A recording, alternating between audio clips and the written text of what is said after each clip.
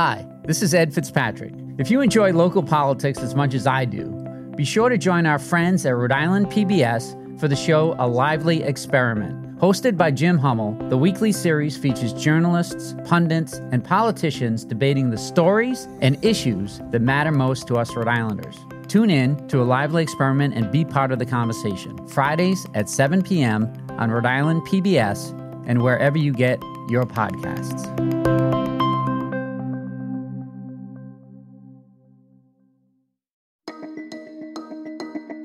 From the Boston Globe, this is Rhode Island Report. I'm Ed Fitzpatrick. Welcome back to the podcast where we bring you big conversations from our very small state. Fake news, doctored photos, outright lies. We're inundated by misinformation online. It's gotten so bad, no one can agree on basic facts anymore. Here to give us some perspective is Claire Wardle. She spent her career helping news organizations and communities combat misinformation. She recently joined Brown's School of Public Health as the co-director of its Information Futures Lab. We'll get her advice after this quick break.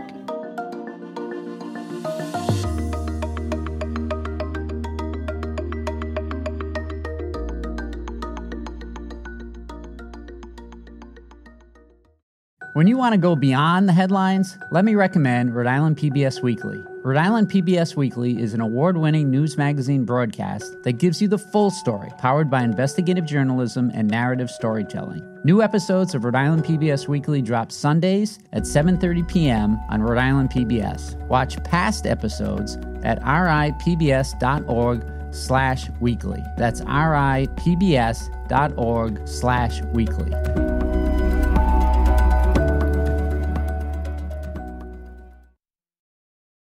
Welcome back. I'm here with Claire Wardle, the co-director of the Brown School of Public Health's Information Futures Lab. Thank you for joining us. Thanks for having me. Let's start with the big lie. Oof. Former President Donald Trump still says that the 2020 election was stolen, and polls show up to 70% of Republicans don't think President Biden was the legitimate winner. How is that possible? You say that because you, like many journalists, researchers, academics, we like to think that people have a rational relationship to information. But actually, everybody has an emotional relationship to information. And unfortunately, there were people who took advantage of those supporters to make them believe that their worldview was the right one, that their guy didn't lose, that he had something stolen from him. I think one thing we have to really understand is we talk about polarization.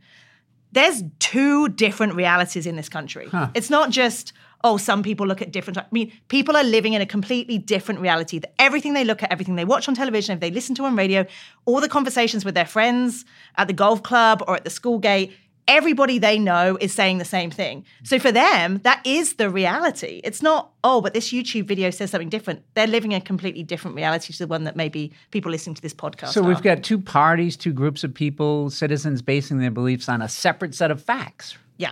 Wow. What are the implications for democracy? Terrifying. Really, really terrifying. And I think I'm somebody who's studied misinformation for a decade, and often people are like, Claire, you just care about memes on Instagram? Why is it such a big problem? But the problem is when you have half the country that fundamentally does not believe that the system of democracy, that the electoral process is one that they trust. I don't want to be a Debbie Downer, but I am really concerned around the midterms. I think are going to be a trial run, but 2024, I think there'll be a number of races where we just won't have a winner. There won't be the infrastructure to call some races. Wow. And I don't know where we end up. And that's why I think I know it's a terrifying That is scary. situation. That is scary. And you're saying it's like confirmation bias. That like if someone tells you something you want to hear, you want to believe Biden won or lost, you're going to believe it. Yeah, and I just really want to stress that this is a human frailty. Yeah. That all of us are predisposed to seek out and believe information that reinforces our existing worldviews. It's not completely symmetrical, and we do see more of this on the right, but we also see a number of people on the left sharing misinformation about Trump. They have very strong beliefs about Trump, and when they see something that undermines Trump, they're like, yes, they don't, their critical faculties don't kick in, because why do you need to be critical? Because it reinforces your worldview. So we as humans are really susceptible to this, and unfortunately there are bad actors, disinformation agents that take advantage of our frailties as humans. They drive this emotive content. And when we as humans are emotional, we are not necessarily critical. And that's the problem. Why is it worse now, though? Because there's always been the left and the right. There's always been polarization to some extent. Why is it so out of scale now? So we've seen trends over the last 20 years that people's identity to their political party has got stronger. So trust in institutions more generally has been declining, and we've seen that.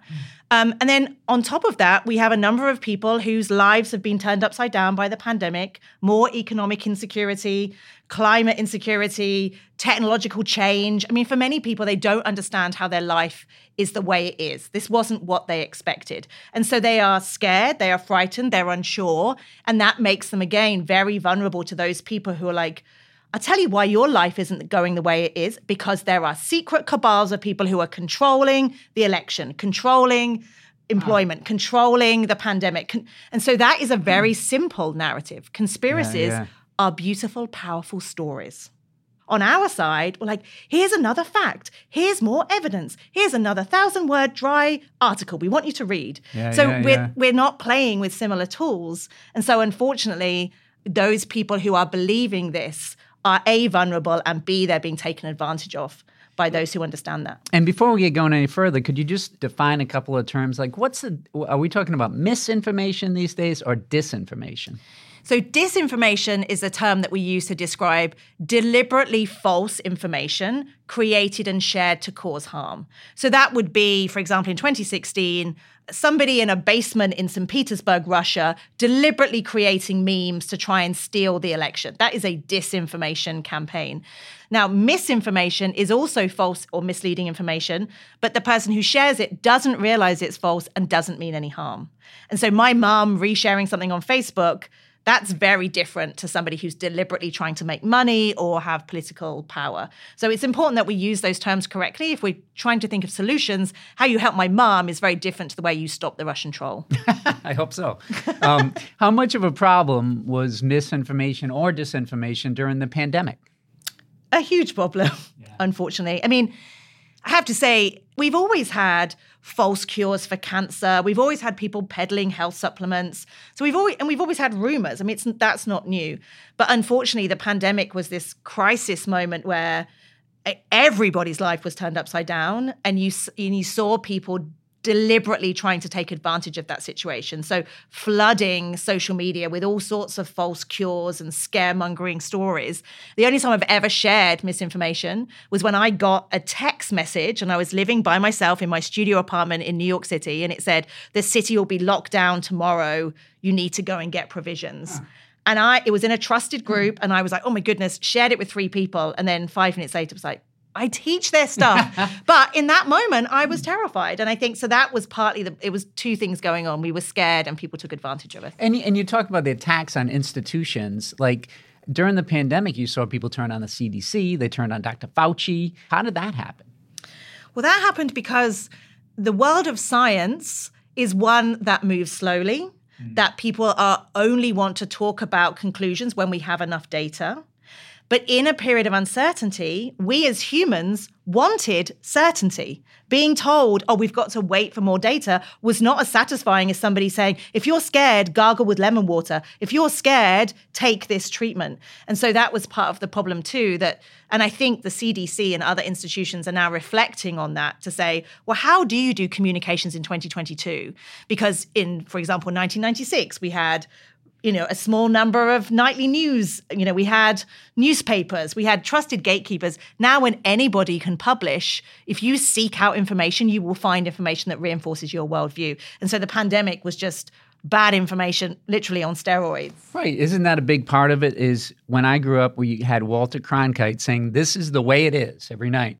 Well, I just want to say, now it's the absolute opposite of that, which is that we are all overwhelmed by information. But I think going back to the Walter Cronkite piece, that wasn't perfect, as if there was only ever 7 news stories a day and, and nothing else mattered. So, the amazing thing about the internet is it's given voice to so many people and communities that we didn't hear from before.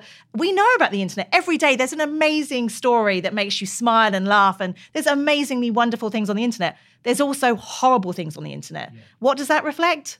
Society. Mm-hmm. Every day, amazing things happen on the streets and terrible things happen on the streets. So what we're going through as a society is this shift, because the internet was a revolution. Mm-hmm. When the Gutenberg press was created, you went from a situation where anybody could publish a pamphlet, and there was 100 years of war as a result. When people say, what's the quick fix? How do we stop this? It's like, there isn't a quick fix. We've got 30 to 50 years that we have to learn to adapt as humans to a polluted information environment. Mm. We will never have clean information environment, but we as humans will adapt and become better at figuring out credible information, trusted information, how to share that, taking responsibility for what we publish.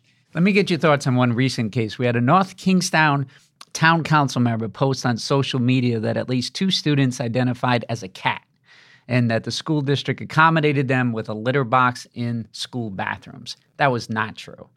But it made headlines. I spoke with town councilwoman Mary Breimer tonight, who is running for re-election. She told me she hopes these allegations are false, but regardless, the reports cannot be overlooked. If your child's coming home talking about the cat in the classroom or is laughing about a litter box, you need to take that seriously. And, everybody was getting outraged and saying, it's the woke public schools. How often do you see scenarios like that where things go viral that have no basis in truth? Every day, all the time. But I think what we have to think about with this particular example is the reason that it went viral was it's not about the cat, it's about the conversations around young people having the ability to say, I identify as, and then choosing a gender. And so that was a way for people to take sides. So remember, so much about what you share on social media is about identity production or reinforcement. So that was a way of you kind of showing your friends and networks what you think about a wider national conversation, but through a cat, which if somebody came back to you, like, I was just sharing a meme about a cat. So unfortunately, those of us who study this, we can't see these individual examples without understanding the wider conversational trends and social trends that are happening, because often it's very directly connected. And are the social media platforms like TikTok or Facebook or Twitter, are they doing anything about all this information? Is there something more they should do? They are doing something. And in fact, the most egregious falsehoods in the English language, they are now doing more to remove, or they downrank, or they add a fact check, or they add a label. The ecosystem looks very different in the US or, other English-speaking countries than it did 5 years ago. And this is a much bigger conversation that society needs to have, which is things like terrorist content or child sexual abuse imagery. That is illegal content, and we would all agree what needs to happen to it. Me making a statement on my Facebook page about ivermectin, is that misinformation? So should the platforms take action on it? That is all gray speech. And that's what's so difficult. But at the same time, if we let the platform say, it's not our problem, my concern is we're sort of sleepwalking into a situation where many people just don't know who to trust and actually are taking information at face value and leading to taking health supplements that are damaging, or not seeing the doctor when they should do, or those kind of behaviors. Yeah, I've seen attempts by the government in Europe and Great Britain to try to regulate this issue. But what are the dangers of giving the government the power to say, well, that's a lie and this is true? It's hugely problematic to give those powers to government. And it goes back to, how do we define what misinformation is when it's grey speech? And if we go back to the pandemic, at the beginning of the pandemic, we were told you don't have to wear a mask, that actually this virus is traveling on touching things, not through aerosol transmission. Well, then it changed. Now, was that misinformation back then? Well, at the time, it was information. Right. But then it shifted to misinformation. So this space is really actually hard when you think about regulation, because the minute the government says this is good speech, this is bad speech, is that really what regulation should be about? I think what we do need is more transparency. So, for example, if you're a policymaker on the Hill and you said, Dr. Wardle, tell me, how much misinformation is there every day and what harm is it doing? Well, even after 6 years of rigorous research, I couldn't give you the answers to that because we don't actually know because it's all hidden within the companies. Well, that's not okay. Financial institutions have to talk about and be transparent about their methods. That's what we're demanding from platforms. So it's less about governing specific types of speech. It's governing the way that these companies operate and forcing them to be more transparent. And what can the media do? You know, when I worked at the Providence Journal, I used to do some items for the local PolitiFact, you know, examining whether a local politician was making statements that were true or not. How effective are fact-checking initiatives? You see them at the Washington Post, too? Yeah, so fact-checking is very much one of the tools in a big toolbox. So it is really important that we have an accurate record. There is evidence that fact-checking over time with the right people at the right time, all the caveats, like really does help people become more sophisticated in understanding the process. But what I would love to see the news media do is to play a more active role in helping audiences navigate this space. So for example, pre-bunking is when you get ahead of a expected rumor to explain. So for example, we have elections coming up soon. Every time there's an election, you often see a video where somebody's like, I'm pressing this person's name and it's flipping. And it becomes a big viral sensation. Like, oh, it's rigged. If you talk to election officials, they'll say, well, that's because that machine is 20 years old and the glue has ended up drying. So we have to recalibrate the machine. So for example, explaining to voters ahead of election day, it's likely you'll see this sorts of video. It's very unlikely that it's voter fraud, and this is the actual reason it happens. And we spoke to an election official 2 weeks before the election to talk to them about it, as opposed to waiting for the video and then issuing a fact check.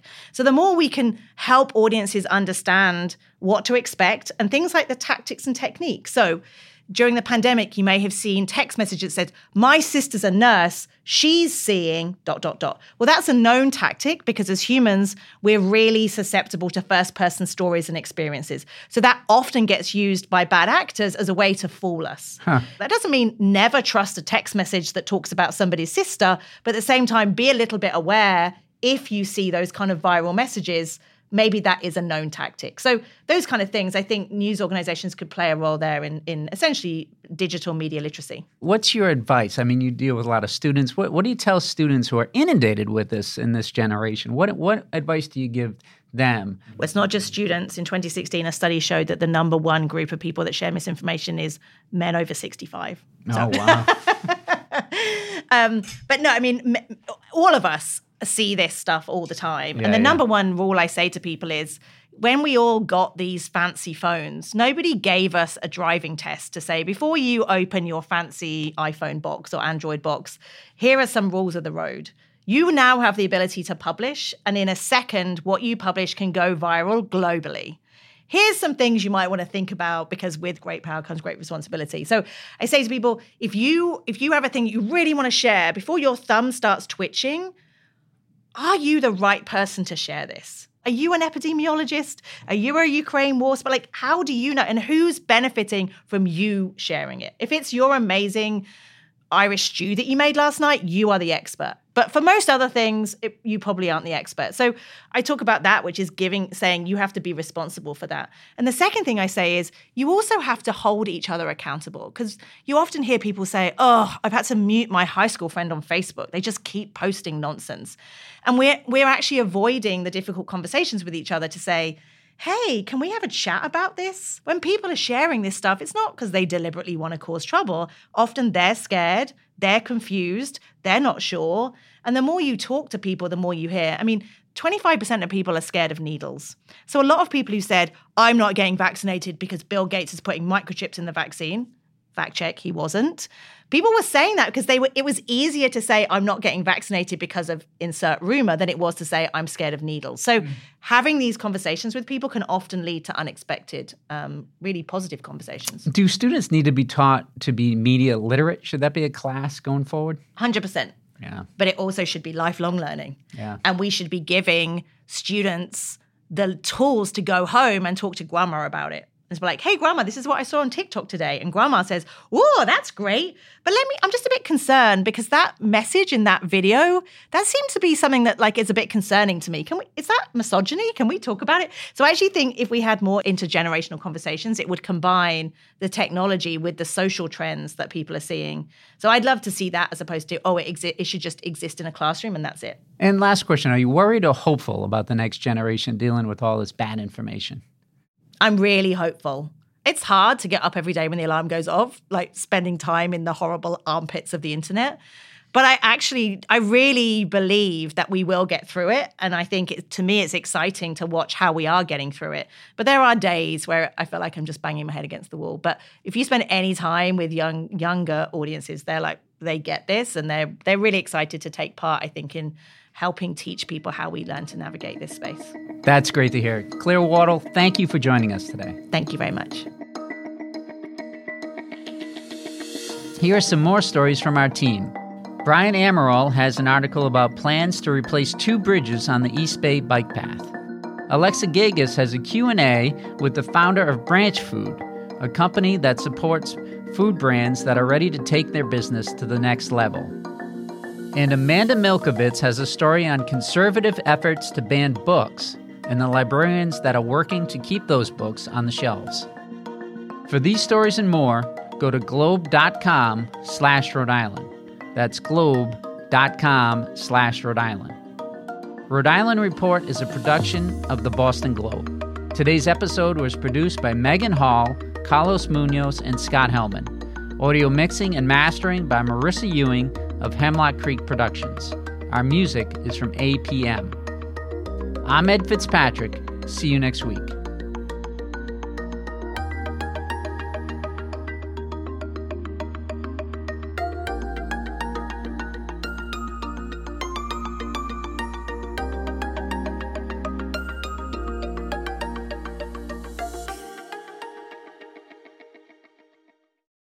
Looking to binge watch all your favorite PBS shows? You need Rhode Island PBS Passport, Masterpiece, Antiques Roadshow, Rhode Island PBS Weekly, and many more. Watch them all, anytime, and from any streaming device. Learn more about this member benefit at ripbs.org/passport. That's ripbs.org/passport.